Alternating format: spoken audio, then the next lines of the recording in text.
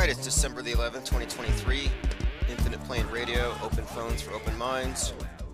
Auto hoax or GTFO, please. It is open phones tonight. So 1-505-349-0420. I sent out live stream notifications via the newsletter, so you should have just been receiving those.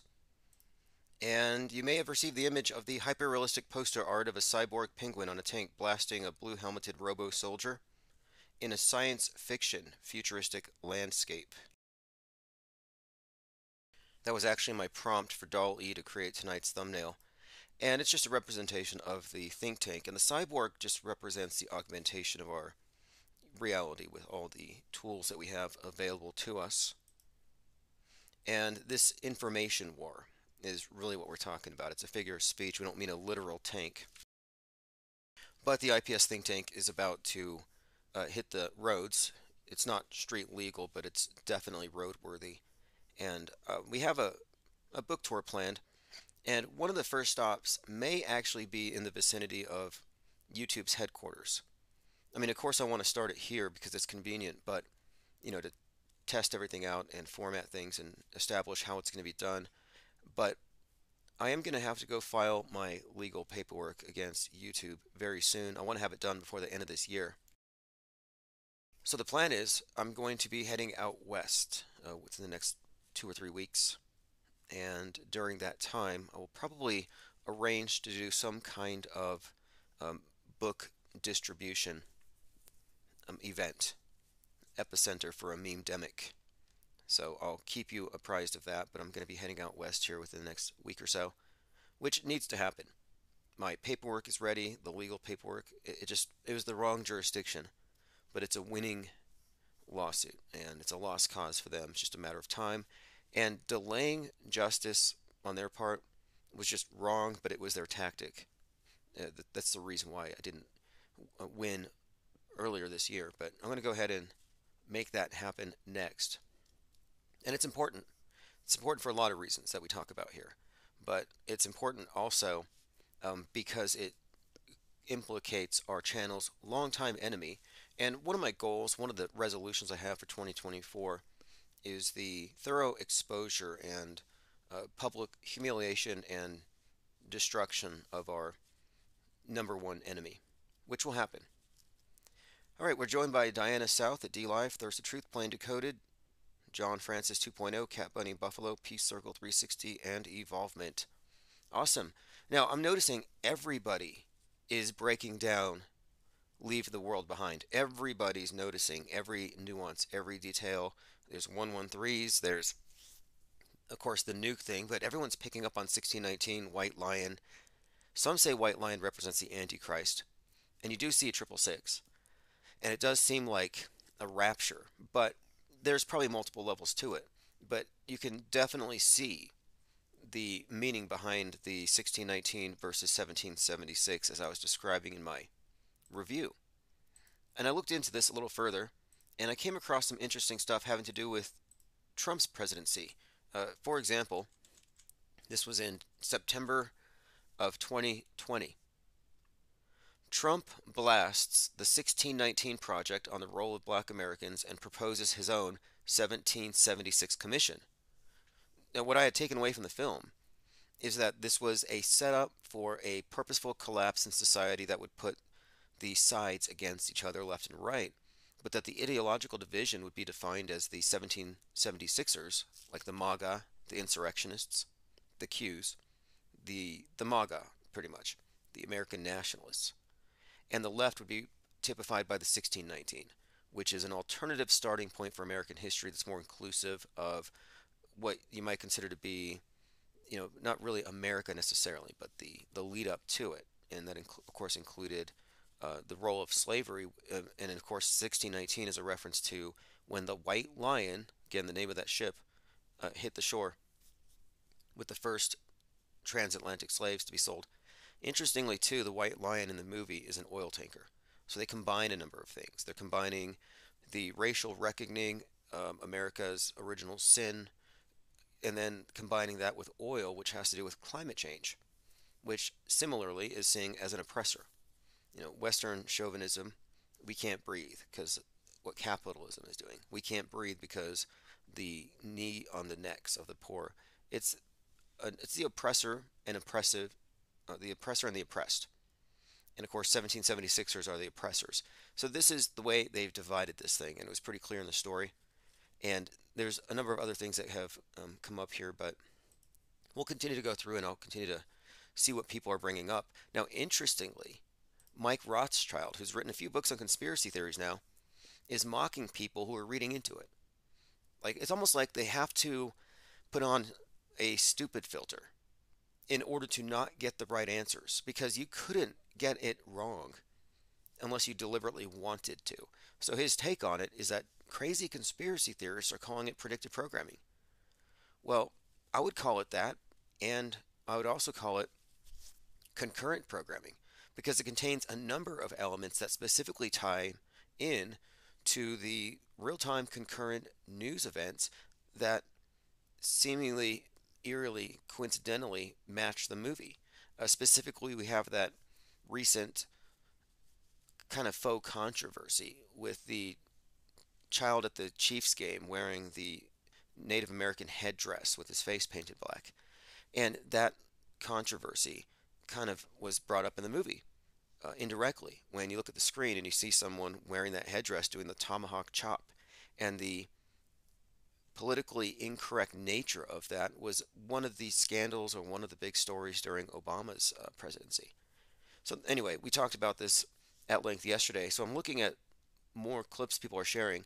So, here's one where Julia Roberts' character is hanging out in front of this painting, which is continually changing. And it looks to me like she's at a Klan meeting. And if you go back and you look into the book that the movie is based upon, it really is about displaying white supremacy, Karenism, and I guess you would consider even racist microaggressions and prejudice. It's all kind of built in there. But if you look here, she's posing in front of this painting, and it does look like she's at a Klan rally, and there happens to be a white cone above her head. And you can go ahead and just assume no single frame in this movie is accidental. So it's fascinating though to watch other people unpacking this and finding more. Here's another good example. Oh, by the way, concurrent programming. So this is posted by the real ZNO on X. The new Netflix special Leave the World Behind, produced by Barack and Michelle Obama, is about weaponized cyber attacks and a global communications breakdown. Fox News just reported that China's cyber army is infiltrating vital U.S. services such as water, utilities, power grids, pipelines, ports. If I were to put my tinfoil hat on, I would say this is predictive programming. So we do have that. We do have a number of stories coming out suggesting that hacking is already happening, just like the movie. So to say it's just a conspiracy theory is just playing dumb, and I'm not impressed by his assessment. And what's more, the existence of predictive programming is not a conspiracy theory. To say so is to be a reality denialist. And to be deliberately, or, I don't know, deliberately ignorant is the only thing that makes sense to me. To not connect the dots and realize, hey, every single major transformative terrorist attacks and every major event has been preceded and foreshadowed by years, if not decades, of this so called predictive programming with specificity. And to say it's not a pattern is just to be missing the forest for the trees. And most do. Now, here's a clip from the movie that had people mad. This is posted by Matt Wallace. Remember that if the world falls apart, trust should not be doled out easily to anyone, especially white people. I'm asking for you to remember. Again, I'm asking you to remember that if the world falls apart, don't trust anybody, especially white people. And this is interesting for a few reasons, but of course, this is being taken as uh, anti white. Well, my take on it is this because it all connects to America's original sin and slavery and systemic racism and oppression. My take on it is that this new paradigm, which we often talk about, that has replaced God with Gaia, the flood with global warming, sin, carbon footprint, and the virus, and space is the new heaven. but they need a scapegoat. So the old paradigm had a scapegoat in evil, in Satan, in the people who didn't accept Christ. In other words, like blaming Jews for everything. Jews killed Jesus. Well, in this new paradigm, where it's all based on scientism and transhumanism, the universal scapegoat is being transferred to whiteness. Whiteness is the new Jewishness when it comes to the ubiquitous scapegoat. And I think this is going to be the case from now on. And I think that's really what this movie is ultimately about. They're making this point. And there's a few other layers to the movie that tie into the whole thing with the right wing domestic violent extremists possibly even being a part of it. Like it's not a coincidence that it's Musk's Teslas that shut down the roads, maximum overdrive style, clogging the roads like he's clogging outer space, like he's clogging cyberspace. It's like a purposeful act of sabotage. If you haven't seen the movie, I do recommend it, but I'm just pointing it out that, and as many have, the way that they've represented the males is very denigrating by design, the white males, and the undertones of the movie, rather the overtones, the racist overtones. Yeah, this is all part of a critique of America right now, and the 1619 thing is the key component because again, we're talking about a plan and it's a threefold plan that's described in the movie to cause chaos and a collapse, and then allow the country to destroy itself from within. And we often talk about the schism, this crack, the crack in everything, and how perfectly divided it is, where there's no question what side you're on. And it looks to me like this movie perfectly explains where it is all leading. We're just waiting on something. And the numbers in this movie are just incredible, like how revealing it is and how consistent it is.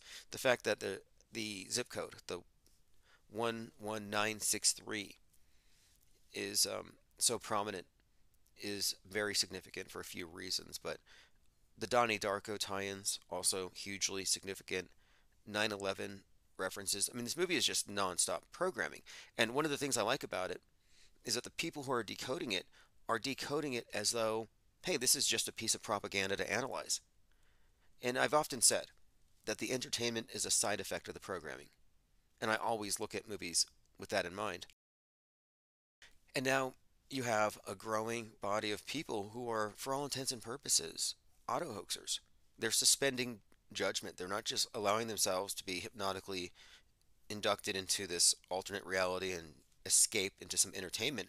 They're looking at it like it's toxic, which is, I think, a step forward. I think this is actually progress. Now, the next thing, though, is to break them of the habit of thinking that predictive programming is telling us what they're going to do. As we all understand here, predictive programming is merely preparing you for what they're going to lie about doing. And they have to prepare you for it because it's a lie.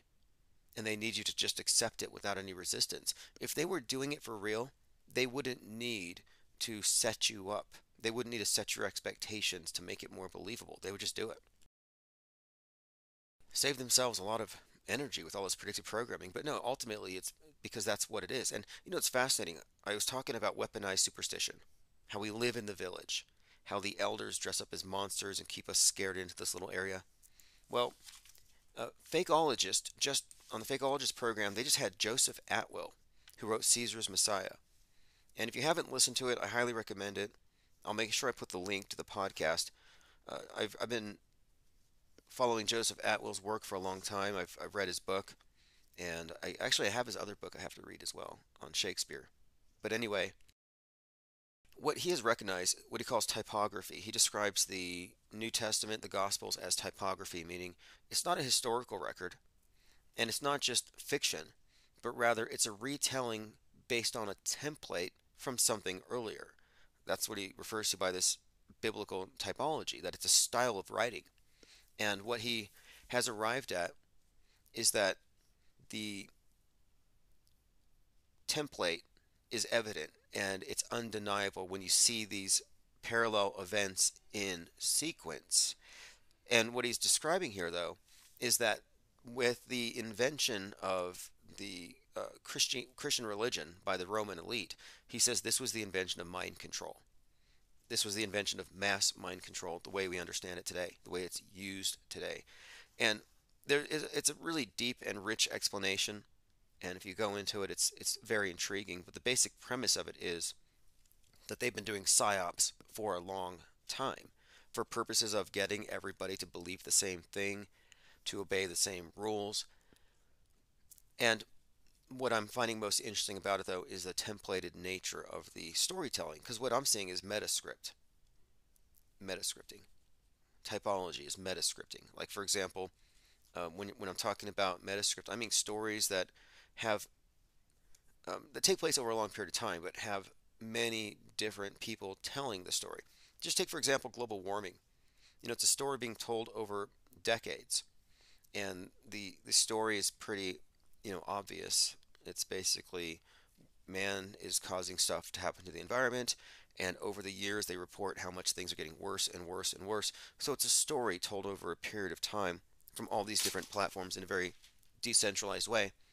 But this story forms a backdrop to our reality, a form of eschatology, a rationale for regulation, and a way to implement or inculcate a sense of guilt and even pessimism in a lot of the people who are part of the problem now, scapegoated for it. So, what we're looking at, in my opinion, is just another example of narratives being used to control minds, programming, quite literally, like for a play. These are scripts, and people are just extras, more or less, but they stick within the program. And I consider the Bible, the New Testament, Old Testament, this is just old school fake news. Because whether it's real or not is not what I'm even challenging here. I'm talking about the editing of it, the bias, what's omitted. And what we're going through right now with the mass media is a process of having our world views curated as they omit more and more and narrow the acceptable views. And of course, the discourse all has to fit within their boundaries. And I consider the mainstream media to be the de facto church, the de facto state church. It's the world state church right there. It's your mainstream media.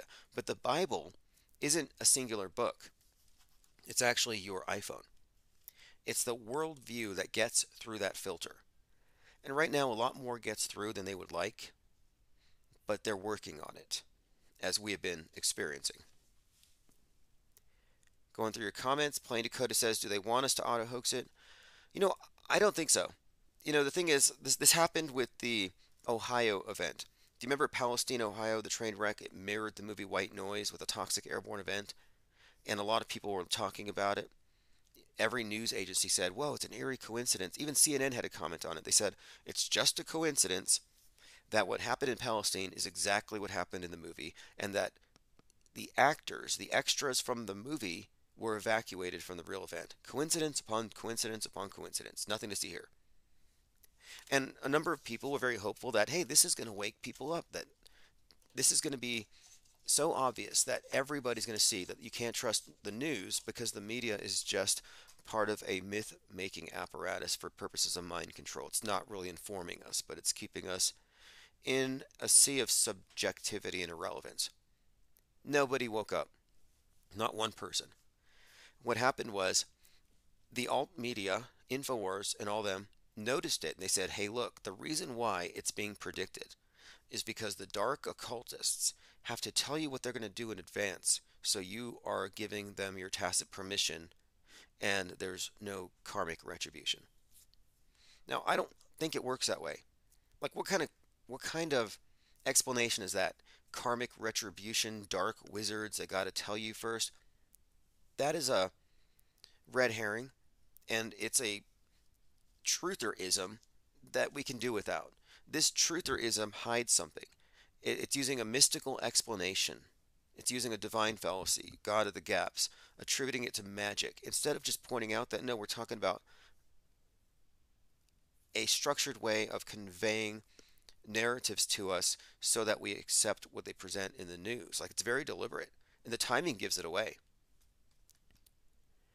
I mean, just the fact that Donald Trump kicked off his campaign, the final battle, right there the day out in Waco, the day after Waco American Apocalypse comes out on Netflix, that tells you everything. Netflix is there for predictive and concurrent programming.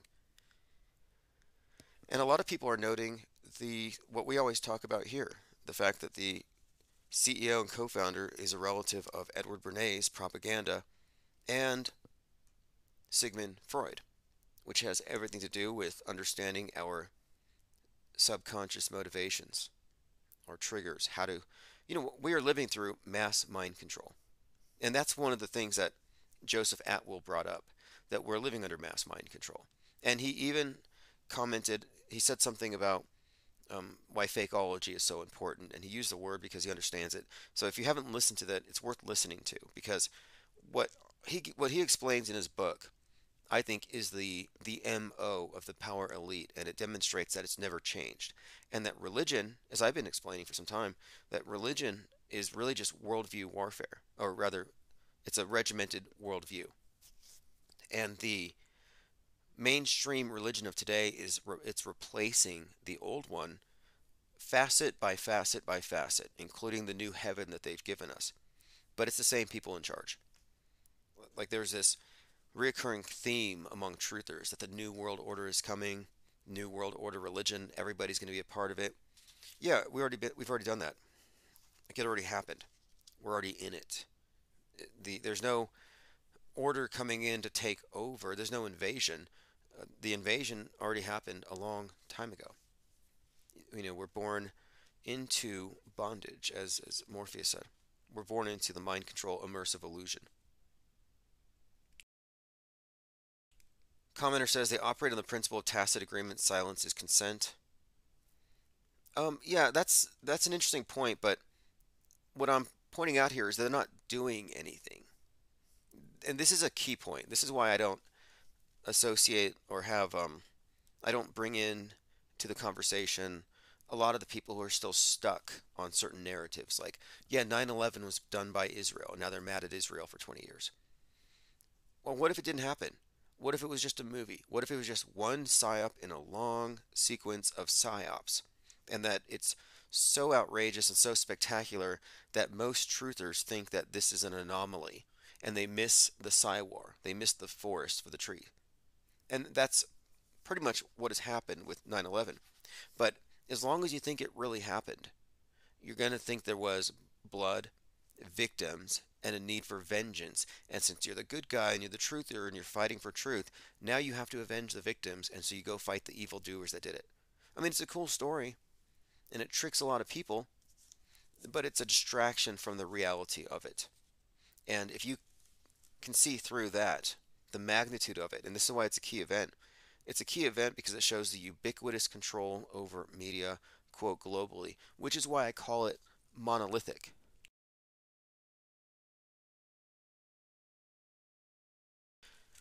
Let's see here. Yes, Tominoid says that this Barack Obama and Michelle Obama production is higher ground. It has come aboard Sam Esmail's upcoming film. Yeah, that's the one. And higher ground. I have the logo of the company here, and it's like there we go, 19 stairs on a staircase going up. And yeah, it is a good movie in a sense, but it's not about the catastrophe necessarily. I mean, the subtext, there's so many aspects to the story, and it's like I said, it's pretty much an attack on the American male, well, Americans right now in general, but specifically white America. And I do think that the House represents the White House and resentment some had to the Obamas going in. I mean, the Obamas are all over the movie. One final point on it. I kind of think they were suggesting that Kevin Bacon's character knew, because he was packing in advance, that the white nationalist domestic violent extremists know that it's going to happen because they're part of it. And they're going to use the collapse to win back. This is just the Turner Diaries narrative. If you haven't read the Turner Diaries, or if you're not familiar with it, it's considered to be the Bible of white nationalism. Timothy McVeigh was inspired by it. It was written by an individual who happened to be born on 9/11, 1933. And it does contain planes full of bombs crashing into the Capitol. It did inspire McVeigh to attack Oklahoma City. Of course, McVeigh executed 6/11 at the age of 33. Now, the Turner Diaries, though, is about white nationalists getting their hands on nuclear weapons and going to war. So that's pretty much the story.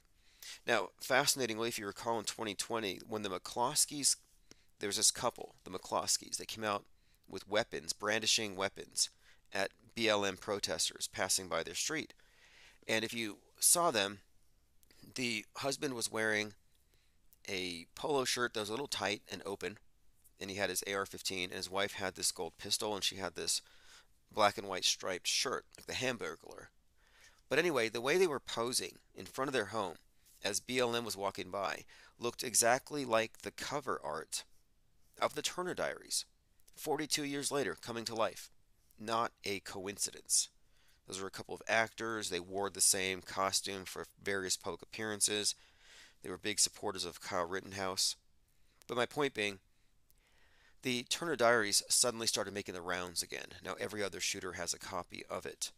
And it is pretty much like a journal day to day of what happens at when the world ends. And they have this thing called the Day of the Rope, where everybody who's a trader, race trader, this is where it comes from, gets the rope. Well, the Day of the Rope, interestingly, was something that was brought up during the January 6. So they had actually included that in their plan. Let me see if I can find it here. But yeah, here we go. Day of the Rope. It's a slogan by white supremacists referring to mass murders of race traders that occurs in the Turner Diaries. And there was a reference to it in some of their memes that kind of, again, planted. This is all planted stuff. Obviously, I mean. Okay, reverse history says Atwill's recognition of WTC 7 becoming the third 9/11 destruction of Solomon's Temple as the Solomon's Brothers building is fascinating. Yeah, that's an interesting take on it.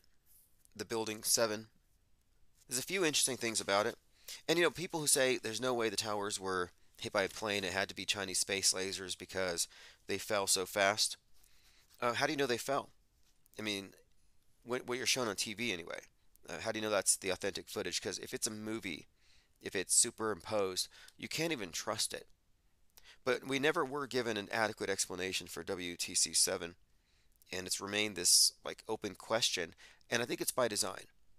It's almost like they want the critical thinkers to experience maximum cognitive dissonance, which forces them to choose to ignore it, to lie along to get along, or it turns them into MSM plus agitated, angry, possibly even vengeful truthers who want to find out what's really going on. And now they have an axe to grind with Bush or Israel. So it activates a lot of people. And the people who got activated and angry by the 9/11 event were all handled by agents who all prevented them from arriving at the right conclusions. The right conclusion being we're looking at a movie. Okay, let's continue here. Moving on, higher ground. I'll go back and revisit the movie and some other reviews once it kind of percolates because again, it's it's being taken apart like I haven't seen any other movie taken apart to be quite honest. Okay, here's a cover. China's cyber army is invading critical US services. Report: China hackers infiltrate US infrastructure. Fox News. I mean, what are the odds? Concurrent programming. There's really no other way to explain it. All right, let's moving on. Alex Jones is on Twitter again, joining forces with a number of other high-profile truthers. And now that he's on Twitter, he's reachable. And I think this is good. Look, I think when he was not on X, not on Twitter, he wasn't as accountable. It's really hard to hold people accountable when they can hide. And it's one of the reasons why I like Twitter from the very beginning, because you could at anybody, you could call out anybody. Well, here, and I sent this to Alex Jones today, and I don't expect him to answer to it, but he should. And I just think it's strange. It's almost Kafka-esque how we know who Q is. Alex Jones knows. We have all this information, and it's not getting out. I mean, it's just a matter of time.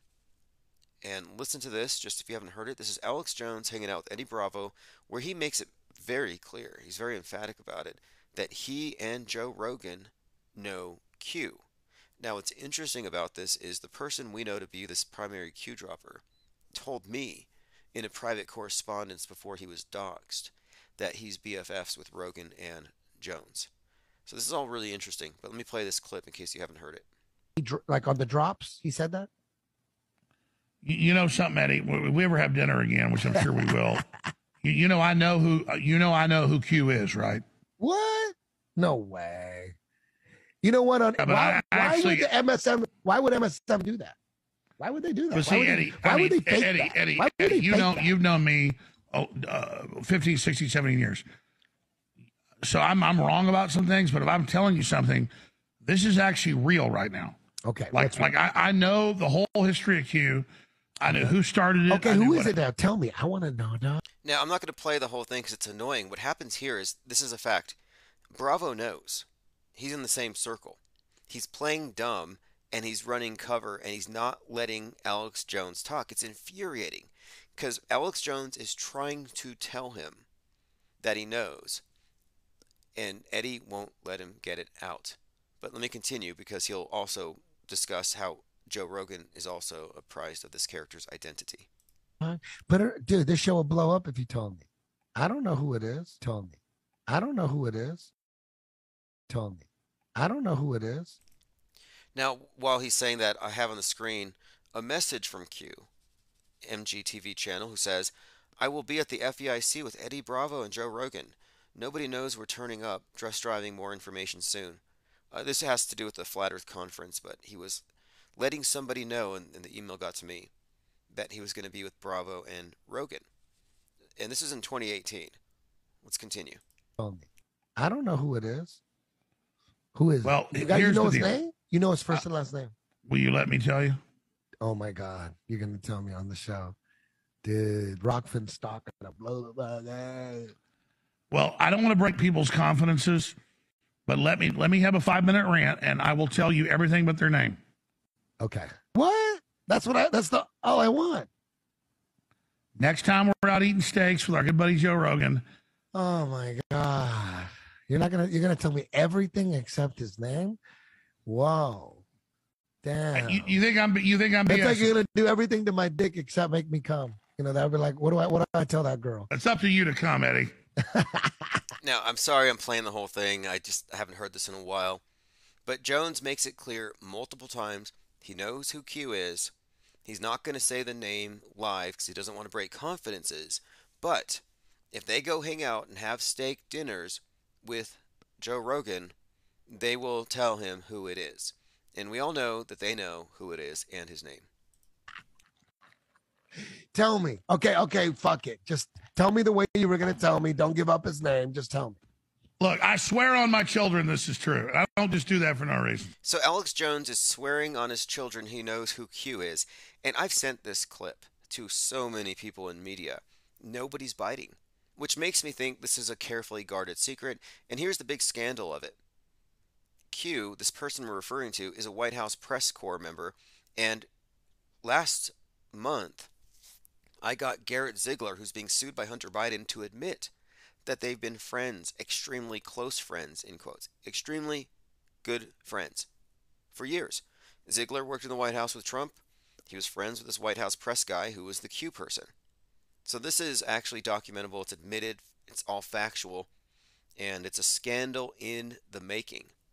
So here we have Alex Jones admitting all this, which is also very intriguing considering his January 6th role.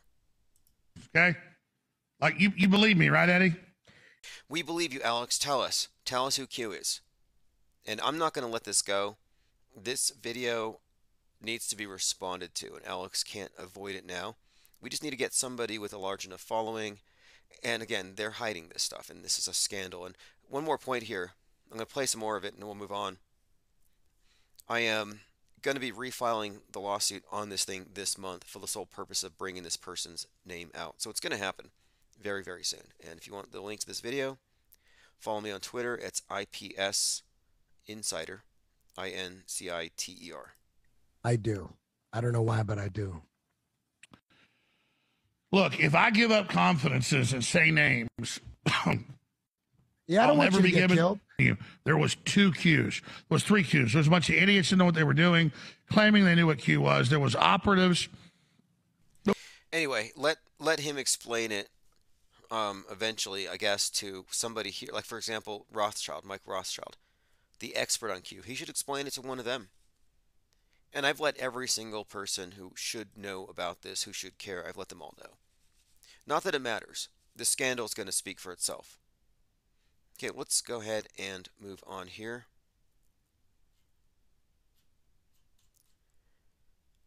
Talking about hacking by the Chinese. Now okay, here's some more interesting stuff from the movie Leave the World Behind. The bedroom has imagery suggestive of a flood. Like there's huge waves behind the bed. And the movie opens up with a conversation about friends. Friends in the last episode. It's a huge reoccurring theme. And as you all remember, recently Matthew Perry went underwater. And there was a number of things that were suggestive that there was a cryptic messaging behind his exit. And the fact that this movie makes a huge deal about the last episode and it has a flood as a major theme is worth looking into. And then one other point here. I'm thinking here that the nuke happening via the sea, which would cause, maybe a tsunami, like that Poseidon weapon, the Hunt for Red October stuff, the Terminator 2, the idea of a sea attack, Godzilla. The Godzilla thing is also very intriguing. If you follow the connection between Oppenheimer's mention of the destroyer of worlds.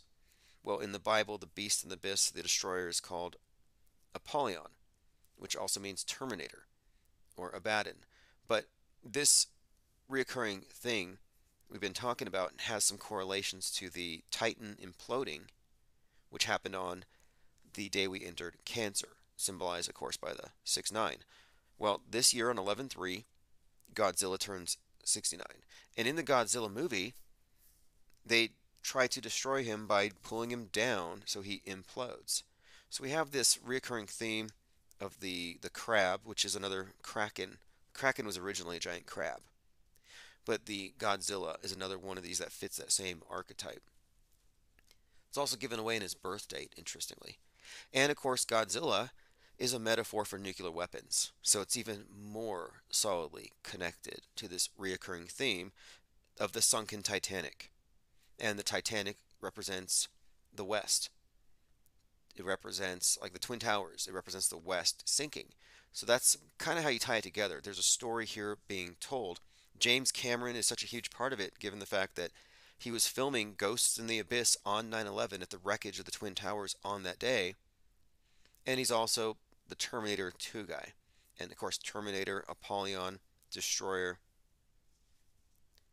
G says Crabkin. Yep. Tominoid says obliterated show on Netflix about a suitcase nuke in LA has 1103 in the first episode. Right? Well, they even had 113 in this show. Now, I did a little research here on the 1619 project that was put forth by Nicole Hannah-Jones. It's a journalistic thing. And it's not necessarily part of critical race theory, but it's this notion, of course, that American history has not been inclusive enough of America's past, its shameful history, and the systemic issues that prevail through today. And it's just not a coincidence that this became a contentious thing that Trump said that he's creating a 1776 commission. And of course, we just had a return to 1776. Les Luther posted this. This is insane. He said, I can't get over Donald Tusk, the new Poland prime minister. It's like Donald Trump and Elon Musk. The simulation is just taking a piss at this point.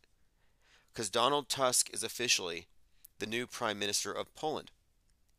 So I look at him, and this is really weird. Like, if you were to take Donald Trump's face and Elon Musk's face and mash them up and say, mash these together to any one of these image generators, you would get Donald Tusk. Yeah, look at Poland's new prime minister, Donald Tusk, and tell me he's not a perfect mashup of Trump and Musk. Like, this is a joke, right? This has got to be a joke. Like, this can't be real. This can't be, because this is just too perfect. Donald Tusk. This is kind of AI joke. The AI God Hal 9000 is just messing with us. I'm with Les Luthor on this. I know this is just, I don't know, crazy making. All right, moving on. Uncanny. Now, one more point here. The sea attack. That's what we're talking about. A sea attack, a flood. It's one of the recurring themes. And one of the other points they brought up in the movie, the winter solstice. And this rich guy told the other guy in his recounting, in a very ominous way, take care of yourself. Later, they're driving a car that has 1222 on it, so I think we have a winter solstice reference. And it was the summer solstice where the Titan imploded. And again, Godzilla implodes. Winter solstice is coming in a couple of weeks, so I'm thinking maybe this would be the date. Not quite sure 100%, but I mean, it's just a little interesting again. And then we have the 311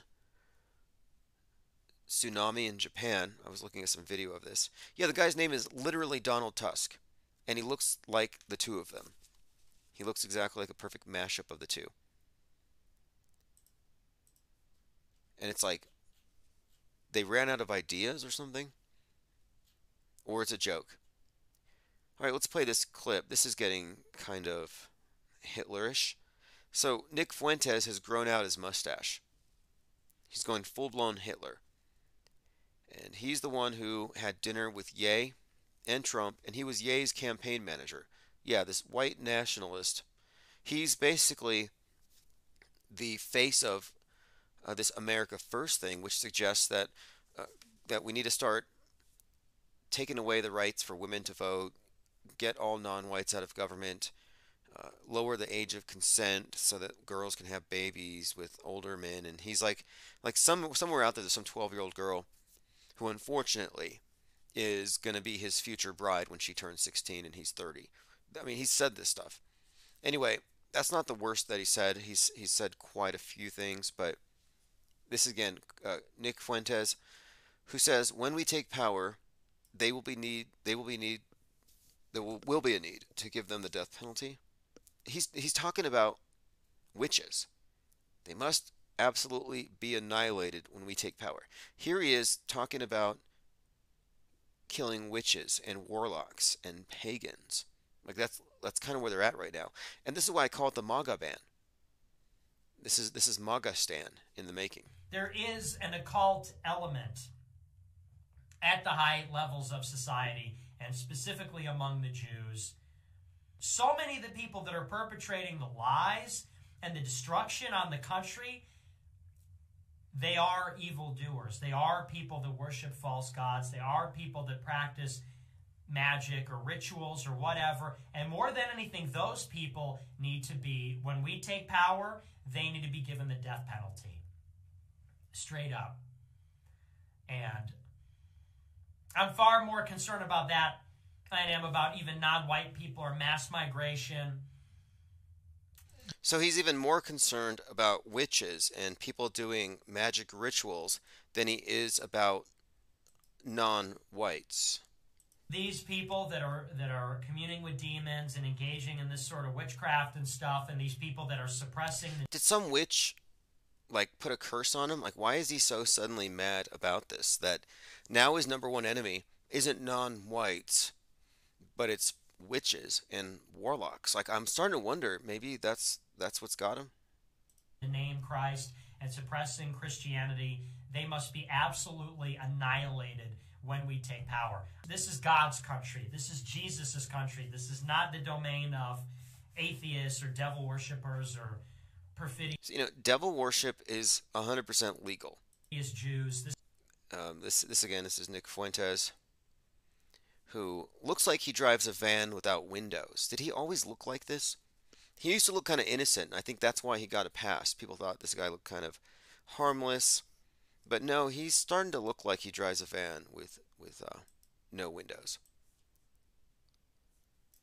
Okay, let's see what we have here. I wanted to bring this up. This is the McCloskeys, if you haven't seen them. And if you look on the immediate right, there you have the cover of the Turner Diaries by Andrew MacDonald. You have the BLM, or probably the Black Panthers in the background. You have soldiers from the UN, and there you have the McCloskeys. And if you look, he's wearing, just like the photo of the McCloskeys, he's wearing an open polo shirt, and she's got a striped shirt, horizontal black and white stripes. So I'm just flipping back between the two because 42 years after the publication of the book, 1978, it came to life. It absolutely came to life with these two characters who are totally unbelievable. It was actually written by William Pierce. It's his real name. It depicts a violent revolution in the United States that leads to an overthrow of the federal government, nuclear war, and a race war that leads to the systematic extermination of non-whites and Jews. All of the groups opposed by the protagonist Earl Turner, including Jews, liberal actors, and politicians, are murdered in mass. So that's nice. And I think the Turner is likely a reference to Nat Turner, but it's kind of an inverted Nat Turner, where it's the name, of course, which has some fascinating connotations. It's described as being explicitly racist, and it's the Bible of the racist right by the FBI, and it's greatly influential. It has shaped white nationalism and the white genocide conspiracy theory. It has inspired numerous crimes and acts of terrorism, including the 1995 Oklahoma City bombing, and it is estimated to have influenced over 200 killings. Anyway, that's the basic rundown of it. It has some elements of planes crashing into buildings, and here we go, the Day of the Rope thing, which again was a facet of January 6th. And one other thing, the author, of course, being born 9/11/1933, is very, very interesting. We're just going through the list, and this is like a prop.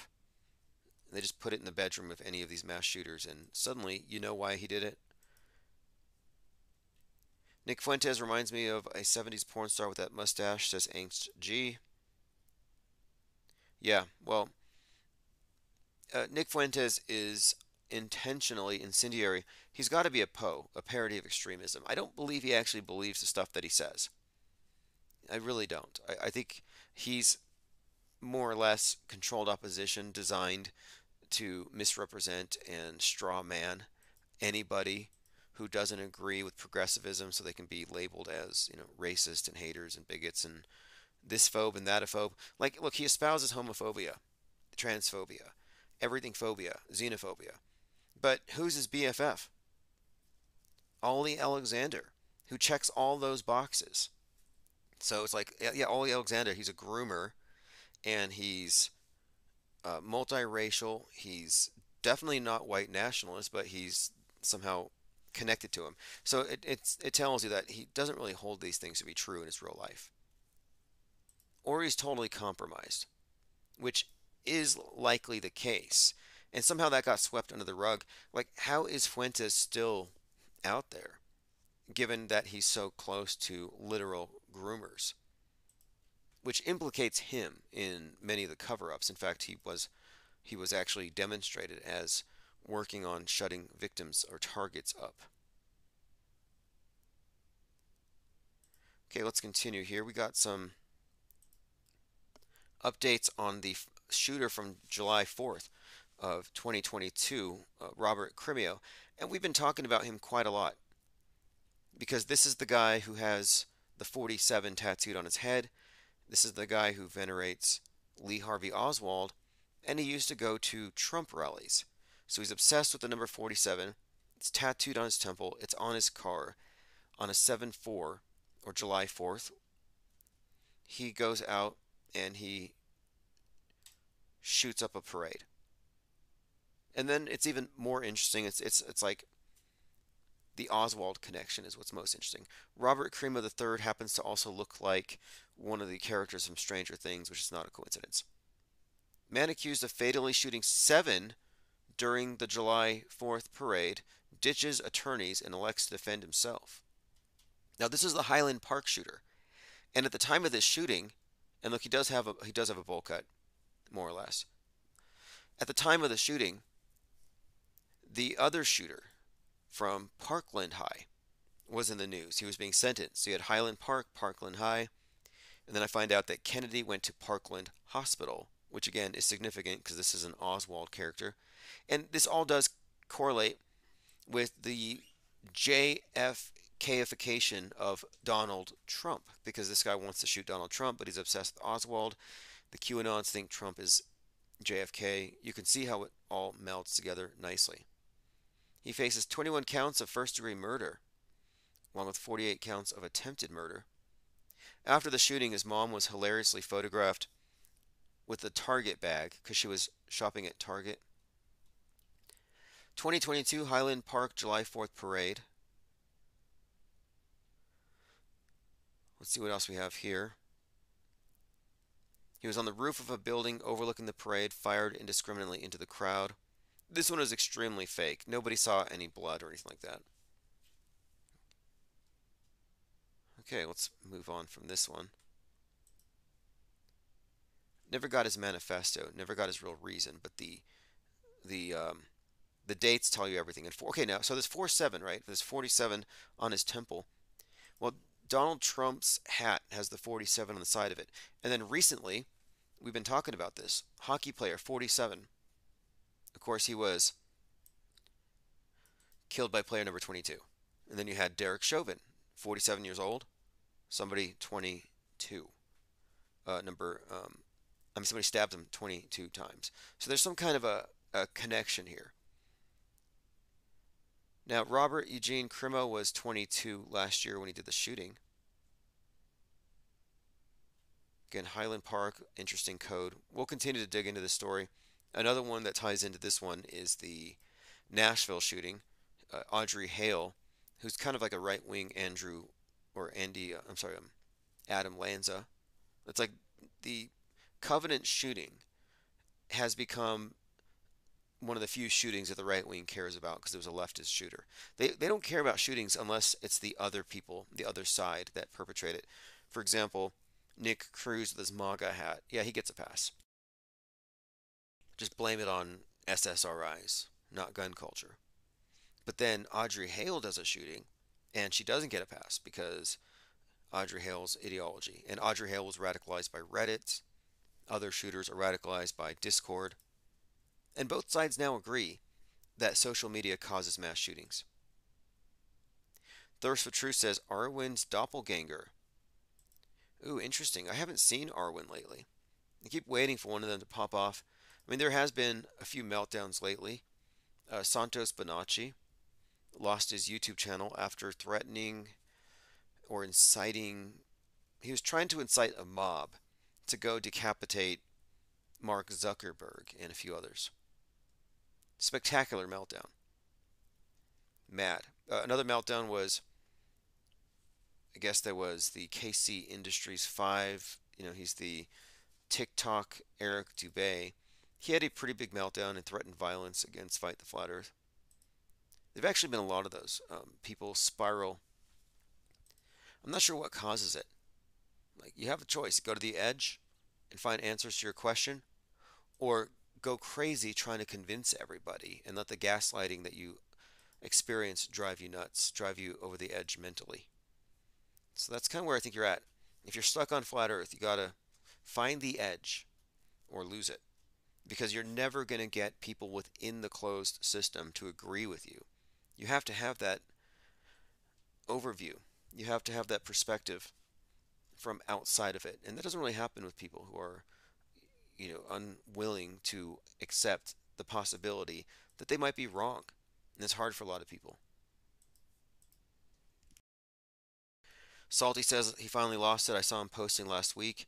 Yeah, he recently lost it. And it was specifically, from what I heard, it was decapitation threats, which is a throwback to Lord Stephen Christ, the Hollow Earther, who threatened to decapitate me. Actually, his word was decapitize. but he threatened President Obama, went to jail, got out, became a cell earther after 33 months in a jail cell. And he had a good run for a few years, but then he threatened to kill Donald Trump and he went back to jail. And then he got out and then he died, supposedly. I mean, I don't even know. It's like it's questionable at a minimum. But yeah, he went to jail two different times for threatening two different presidents. Like I'm saying, it's a pattern. Speaking of cells, sleeper cells. Vast Hamas terror cell network will be activated over Christmas. Okay, good to know. Over Christmas. Now, the Alex Jones back on X has caused a lot of controversy, but I was listening to Alex Jones and Andrew Tate and Elon Musk and all these guys talking. They're forming a new front, and they're framing this as, truthers versus the WEF. It just seems fake and contrived. Yeah, the Lord Stephen Christ threatened to decapitize me. A lot of people thought he was just a LARP, but his concept of the universe was interesting. He was not a hollow earther. He was a cell earther, and the difference is hollow earth is a ball spinning around, going around the sun. And on the inside of the ball, there are people who are upside down to us. I guess it's centripetal force. And in the middle of the ball is their own little sun. And that hollow earth explanation is one way of looking at it. And he's not that. He believes that the earth as we experience it is actually like a womb. It's a cell, and that it is, I guess the best way of explaining it, it's not spinning, it's not a ball. It's it's some kind of mass that we're inside of in a spherical region. So it's an interesting concept. He had some pretty good models to explain it. Vinny Barbarino said the Santos meltdown was epic. I watched 5 hours of it. I saw a couple parts of it. One, it looked like he put some balled up t-shirts in his shirt and he pranced around like a pantomime of a woman, like a parody. And then he put them in his pants, so he had like gigantic basketball-sized testicles you could see through his sweats. Then I saw him jumping around with his middle fingers up. I was waiting for him to start flinging his stuff at the wall. I mean, he went full blown chimp mode. Like he was acting like an animal. It was insane. And then of course I didn't hear the parts where he was making the threats, but I was like, you can do that. You can act like a monkey. You can act the fool. But when you start making threats, then they cut you off, and I can understand that. And if he's willing to do those things, then he's probably willing to chop off heads. Salty says, did you see Mark Dice was let in on the live chat with Elon and Alex? Oh, Mark Dice, who blocked me on Twitter. River Phoenix. Jim Crojo says he wants to give you the Highlander treatment. Yeah, well, Lord Stephen Christ actually did. If you look him up, if you don't know who Lord Stephen Christ is, again, he was the Cell Earther. He actually had a cult. I don't know how big it was, but it was definitely a cult. And let me see here. I think I found it. One of the main pictures of him that would show up is he had a sword. So it was kind of intimidating. It was like this Conan the Barbarian character. Okay, let's go ahead and move forward here. Someone found this. 666. A few different things I would point out about this movie is, and I just looked at the blatant stuff, but there's still more with the color symbolism, and a number of people in our servers have been looking at that. But it does open up with a pretty blatant 666 and the blue behind the main character with a crack pointing down at his head. And this is a great example, though, of concurrent and predictive programming, but also it's really just a case study in how our entertainment has actually been propaganda this entire time. And some people are just now figuring it out. It's quite literally everything. Okay, here's something from truthmafia.com. Santos Bonacho's unseen meltdown caught on screen and recorded before they deleted it. Okay, some people captured it. He had a significant outburst on YouTube, and I'm screen recording it. It's likely to be removed. He's having a meltdown, alluding to violent actions that I cannot mention because I could face legal consequences. However, it's crucial to emphasize that we should pursue these matters legally and avoid inciting violence. In his video, he asserted that Khazarian reptilians are responsible for child trafficking, cannibalism, abduction, cause, and pedovores. Okay, standard stuff there. Then he reads some Bible verses. Then he makes derogatory claims about historical figures. He's describing some of the insults here. Then he claims, okay, again, this is all Q stuff, really. Mostly Q stuff. But apparently at the end of it, he gets into some very specific threats. Someone says here, I never laughed so hard at some of the things he hit on. Let's see here. Very left field. He cracks me up. Well, the best unfiltered free speech I've seen on camera in a decade. Damn, he didn't hold back. Crazy wild. Had me glued to the screen. I hope he's fine and well. Great. Well, if someone can get that to me, I'd like to get some clips of it. Fascinating. I wonder what he was on. Because they pulled his channel down. I don't see it right now. We'll move on. Just sounds like a QAnoner, basically. And look, this is not an uncommon thing. There's another QAnon guy I follow on Twitter, not because I care about what he's saying, but because I looked into him. He had his Cash App. And if someone has a Cash App, like on their Twitter account, a lot of people do it, you can usually find out who they are. And this person, I found out who he was because I was curious. It's like, who is this guy who's spamming like recycled Q drops from 5 years ago? Just cropping off the dates, posting too many emojis, and I hate that. Like, I like emojis, I'm fine, but QAnoners are always like, thumbs up, American flag, heart, heart, heart, feel the vibes, JFK is coming. Like, I get sick of it. Well, I looked into this person. It turns out that last Halloween, he went to a nightclub where he was convinced that children were being trafficked. And he took out a knife and he was going to start stabbing people until the security guard stopped him and he stabbed the security guard. Then he went to jail. Then he came out and suddenly he's a big QAnoner pusher with 10,000 followers. But he's anonymous. Nobody knows who he is.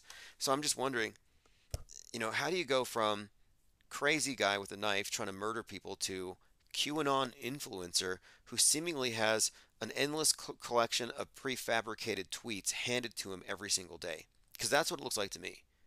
Like, and this is not an uncommon thing. Many of the people who are out there promulgating various conspiracy theories are federal informants. We can attest to this. A number of individuals that we've exposed who really just seem like they were more or less just normal creeps. They go to jail and they're given some kind of a deal. Next thing you know, they're on YouTube talking about Hollow Earth and Bigfoot. It doesn't make sense until you realize the importance of having street level, regular people spreading propaganda lies as limited hangout operatives. Plain Decoded says, apparently the guy he teamed up with absconded with the money he had from the business he started. I see. There might be something to it. Look, I didn't watch his entire meltdown. I saw some clips, and he was just acting like someone high. He was acting like he was throwing it all away. But he can come back from it, I'm sure. Okay, moving on here. We Will Dance Again reads a new tattoo of one of the hostages released. Okay. It's amazing. That's like 10 years ago. Does anybody still care about that?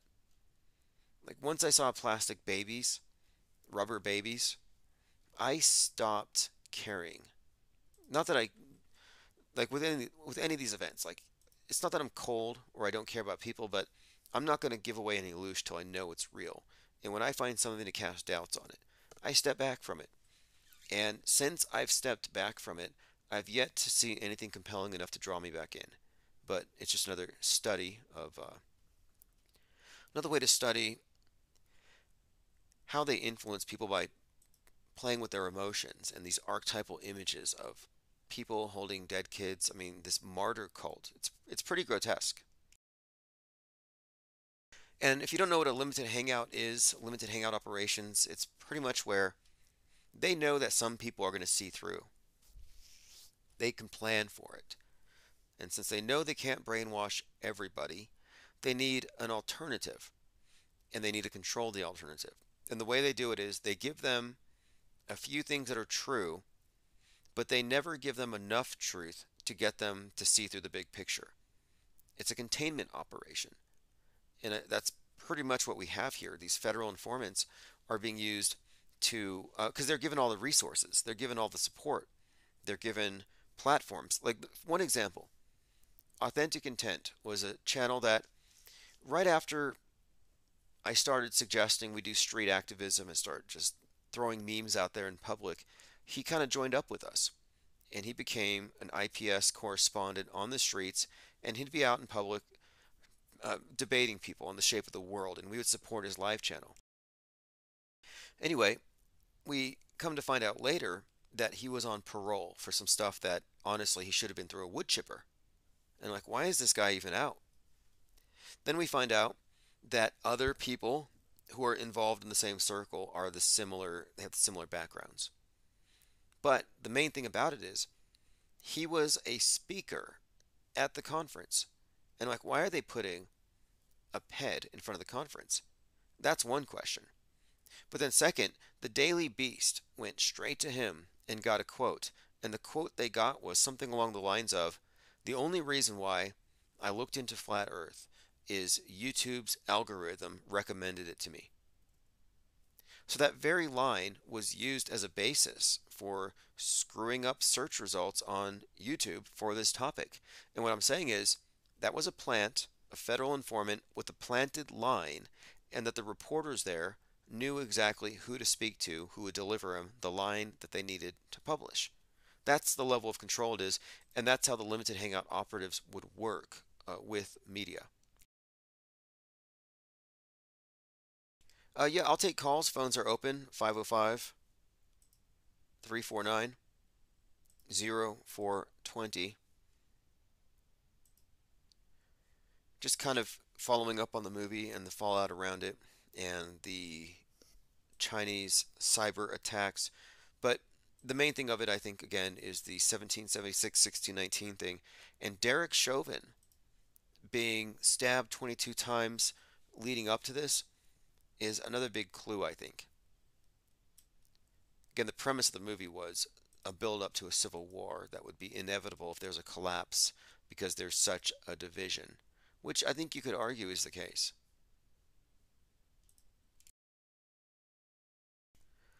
Okay, I'm going to go through my minds.com if you want to follow me there. It's Infinite Plane Society. So listen to what Mike Rothschild said. He said there's a conspiracy theory that the new film is predictive programming from the Obamas to prepare us for a large-scale cyber attack and societal collapse. See, he mocks the idea. But in late 2019, there was a 5-part documentary on Netflix called Pandemic about frontline nurses and first responders at a hospital overrun during a pandemic. And that movie was used to teach people about PPE, about gloves, about quarantine, like if you had a glossary for a course you're about to take, they gave you the glossary before 2020 with all of the predictive programming. And so for Mike Rothschild, who wrote 2 books about conspiracy theories, to ignorantly just mock this shows you that he's a shill or he's just too insulated and can't even think outside of his box. Because the pattern has been, and I can point to dozens and dozens of examples, with Netflix in particular, that not only is it predictive programming, softening people up for what's going to be fake later, but it also contains plenty of concurrent programming. Like I said, the Roe v. Wade timing with the storyline that we saw in the Game of Thrones, or this other example I mentioned a bit earlier about Waco and Trump starting his campaign in Waco and the timing of it implies that our news is being bent a year in advance, 2 years in advance, 5 years in advance. I mean, in broad strokes, generation, it's like 50 years in advance, probably. But with specifics, probably within a couple of years. So, like, we need to make sure that when Trump kicks off his campaign in Waco and calls it the final battle, we need to have Waco American Apocalypse released that evening. Or we're going to have the Israel Hamas conflict on 10/7. Let's get Modern Warfare 3 out on 10/6 so hundreds of millions of people are living through a simulation of it as it happens.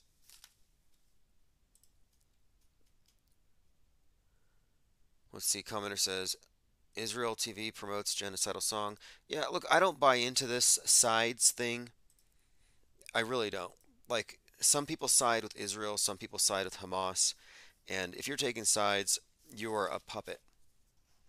And I know that sounds unsympathetic or something, it might to some people, but no, actually it's the opposite. I'm against mind control, trauma-induced mind control, brainwashing, traumatizing people to get them to conform to the power elite's worldview. Like, I'm not really cool with any of that. So I don't take sides. This is a very apolitical stance here. And that's because I recognize that the political horseshoe is a containment operation where anybody who sees through the general illusion gets radicalized and put into fringes that has them warring for dominance over those and converting the most number of those who are neutral. It gets them involved in the mind war, and I'm not part of it. And if you're part of the mind war, you're basically cannon fodder. You're just cannon fodder. Tomanoid3 says, I love all propaganda. Yeah, I do too. I definitely do enjoy the propaganda. I find it entertaining. I do like watching CNN. I like watching Fox. I mean, CNN's actually far more intelligent. I watched both for 4 months straight, back and forth, and I was just monitoring it. And Fox is trying to be funny and lowbrow, and CNN is trying to be a little more intellectual. And you can see the difference if you watch them side by side for yourself. It's fascinating. But they're both very entertaining. And knowing what they are and what a clown show it is, it's just intriguing to watch these characters and wonder about them. Like, how far up the pyramid are they? And you can tell because the higher up the pyramid you are, the more you know. The lower you are, the more you are lost. You're just a believer. And the majority, I think, are just script reading, teleprompt reading believers who are happy with what they get. The number of people in the know about how integrated media is globally, past, present, future, it's a very small number of people. But we are going to blow that number up. The difference being, we didn't have to crawl up their pyramidal dung heap. We didn't have to take any NDAs, sign any blood oaths, or eat any babies to get these secrets, to get these insights about how things work. But it is the dynamic here. It's the lie world order. It's knowers in control over believers. And again, the best example I can find in film would be The Village, where the elders dress up as monsters to terrorize the young generation so they never leave the village. They know the truth. They're knowers. The people at the bottom are believers who have a limited access to information that precludes that they ever find out how this thing works. So the knowers control the believers for their own good. They think it's for their own good. That's their rationale. That, we need to keep them from merging with the modern world and all of its problems. We're going to keep them safe. So it's sort of a benevolent dictatorship. At least that's their mentality. Maddie33 says, would you get Fake Nukes Phil on sometime? Yes, absolutely. I was listening to Fake Nukes Phil recently, and I would definitely like to get him on. Because here's the thing. What we're really up against is a consensus and peer pressure. There's a lot of peer pressure to not call things fake. And that peer pressure is originating from plans, from the guardrailers. And I don't cave to that. I don't care if I'm one person out of 6 billion who's willing to say that both pro and anti-vax are a sham and it's all there as a loaded premise to get everybody to accept this new concept of sin, which needs to be regulated by the priesthood. I don't care if we're the only ones on day one of an event looking at it critically. I'm not going to let peer pressure or anybody's arguments about, but my dead kids, but my emotions, but my logical fallacies. Like, no, we have to go ahead and break away. We have to create a crack in that political horseshoe and take off a huge swath of those who have strayed enough from the MSM because they know it's BS. But we need to, I think, turn them to our side of the screen, pull them over onto this side, because truthers get pulled through the screen. That's what happens. The instant you go from blue pill to red pill, you've actually stepped through the screen. Now, everything that they put on there is real to you, but then there's more. And you're awake, or rather, you're having a nightmare. And you see all these other people who aren't having a nightmare, and you try to wake them up to the nightmare. And it's frustrating because it doesn't work, because that's how it's supposed to be. But what we're offering is a perspective that comes from stepping back from the screen and aligning our interpretation of things with objective reality. And the number of people that are capable of this paradigm shift is, I think it's not like more than 20% of the quote red pillars, but it's a pretty substantial number, and it's got to be. It's I don't know. We'll have to test it and see. But what I'm saying is that we're not trying to get mainstream media air. We're not trying to get approval from big channels or influencers. Like, we know what they are. Why would you want to even, like, the futility of debating somebody who doesn't know about psychological operations and doesn't include that in their frame of reference is, I think, best demonstrated by looking at the flat versus round earth debates. It's like every round earther is someone who accepts the argument from authority represented by the screen. And beyond just the shape of the world, they believe everything else. They're too reality compromised to be debated as though they are somehow to be trusted as experts on the nature of reality. Like, these people are too far removed from it to even be the arbiter of real. The burden of proof is in the wrong place. They need to bring the proof to us. It's like, no, you bring it to me. I got your globe, but I also got your fake moon landing and your underwater space station. So, like, you got to explain this. The smudge, there's so many examples, but the various glitches in their storyline, those need to be addressed.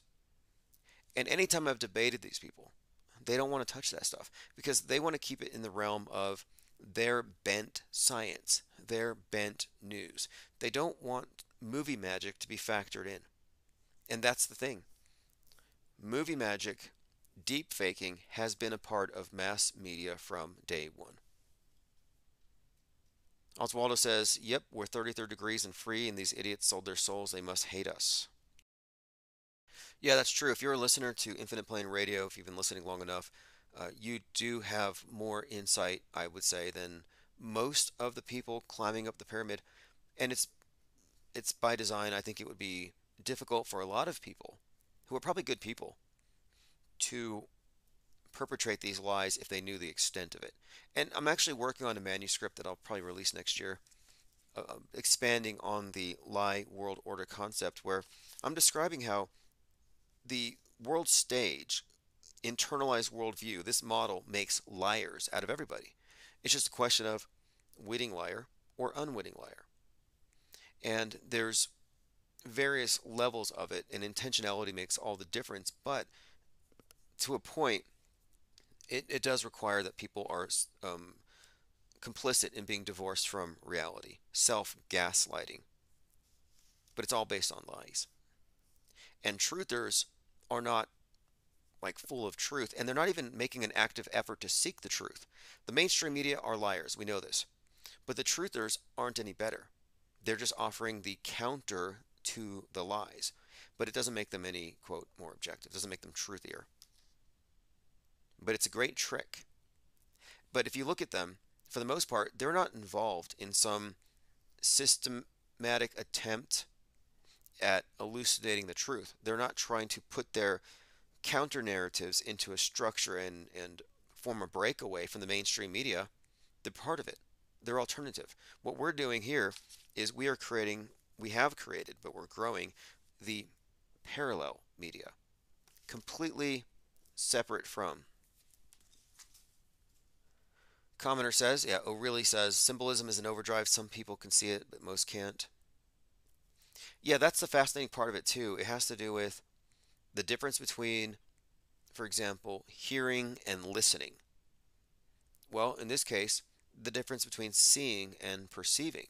And if you're a mainstream mediated mind, if you have a massified mind, you see it all, but you don't perceive for yourself.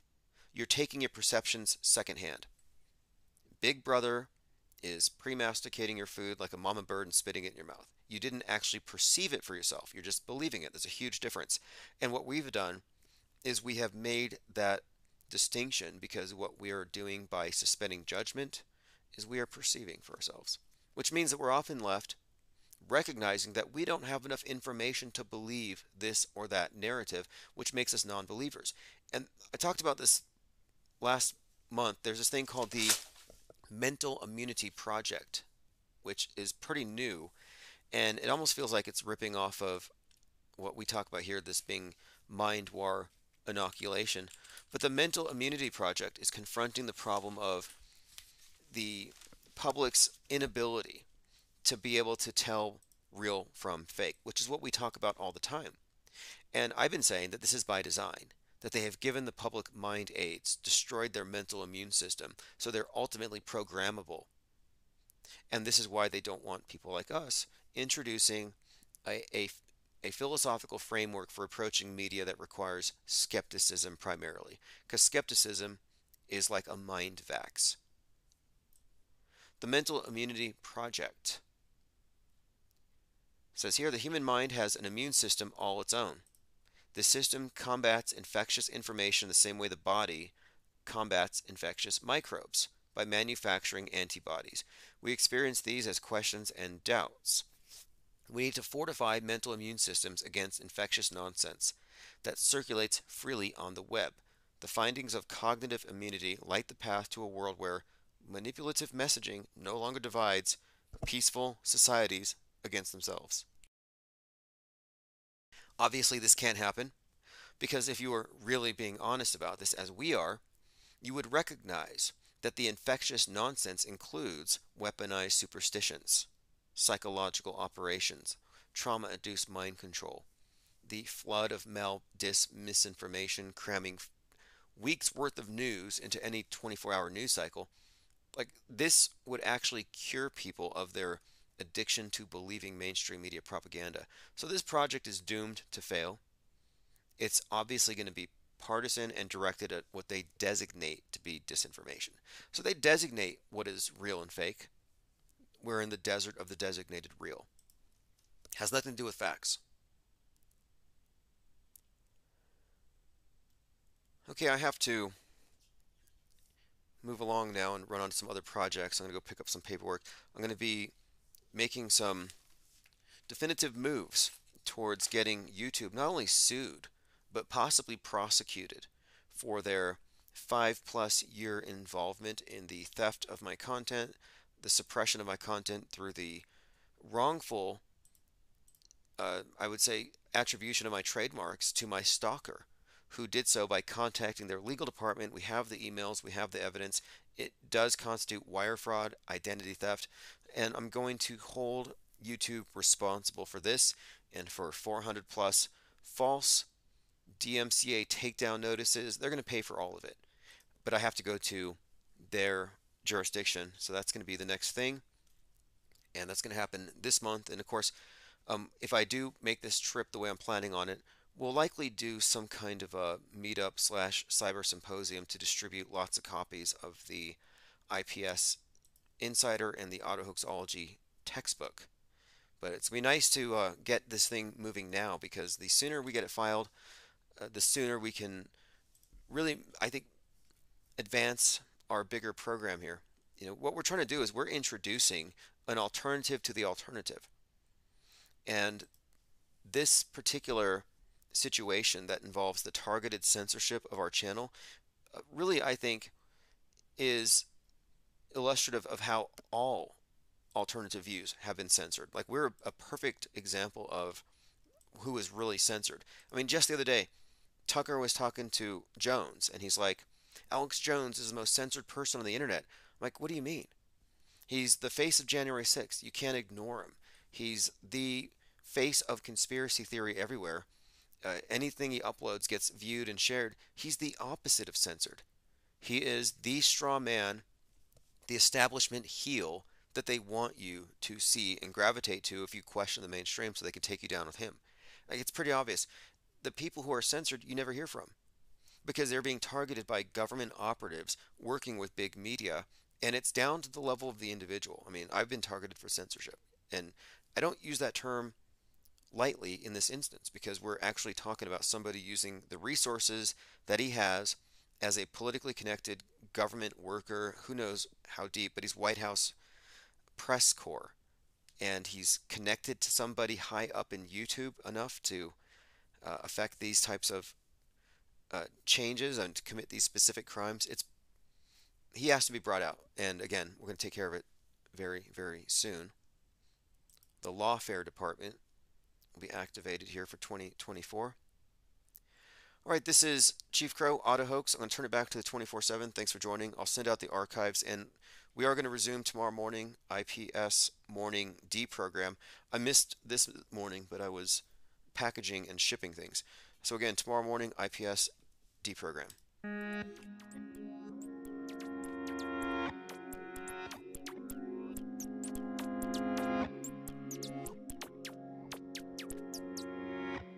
I'm on Auto Hoax, and it feels so good.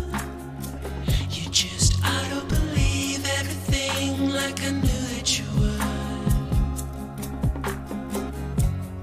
In my dream, you know I ain't got time, baby, for another crisis actor with soulless eyes.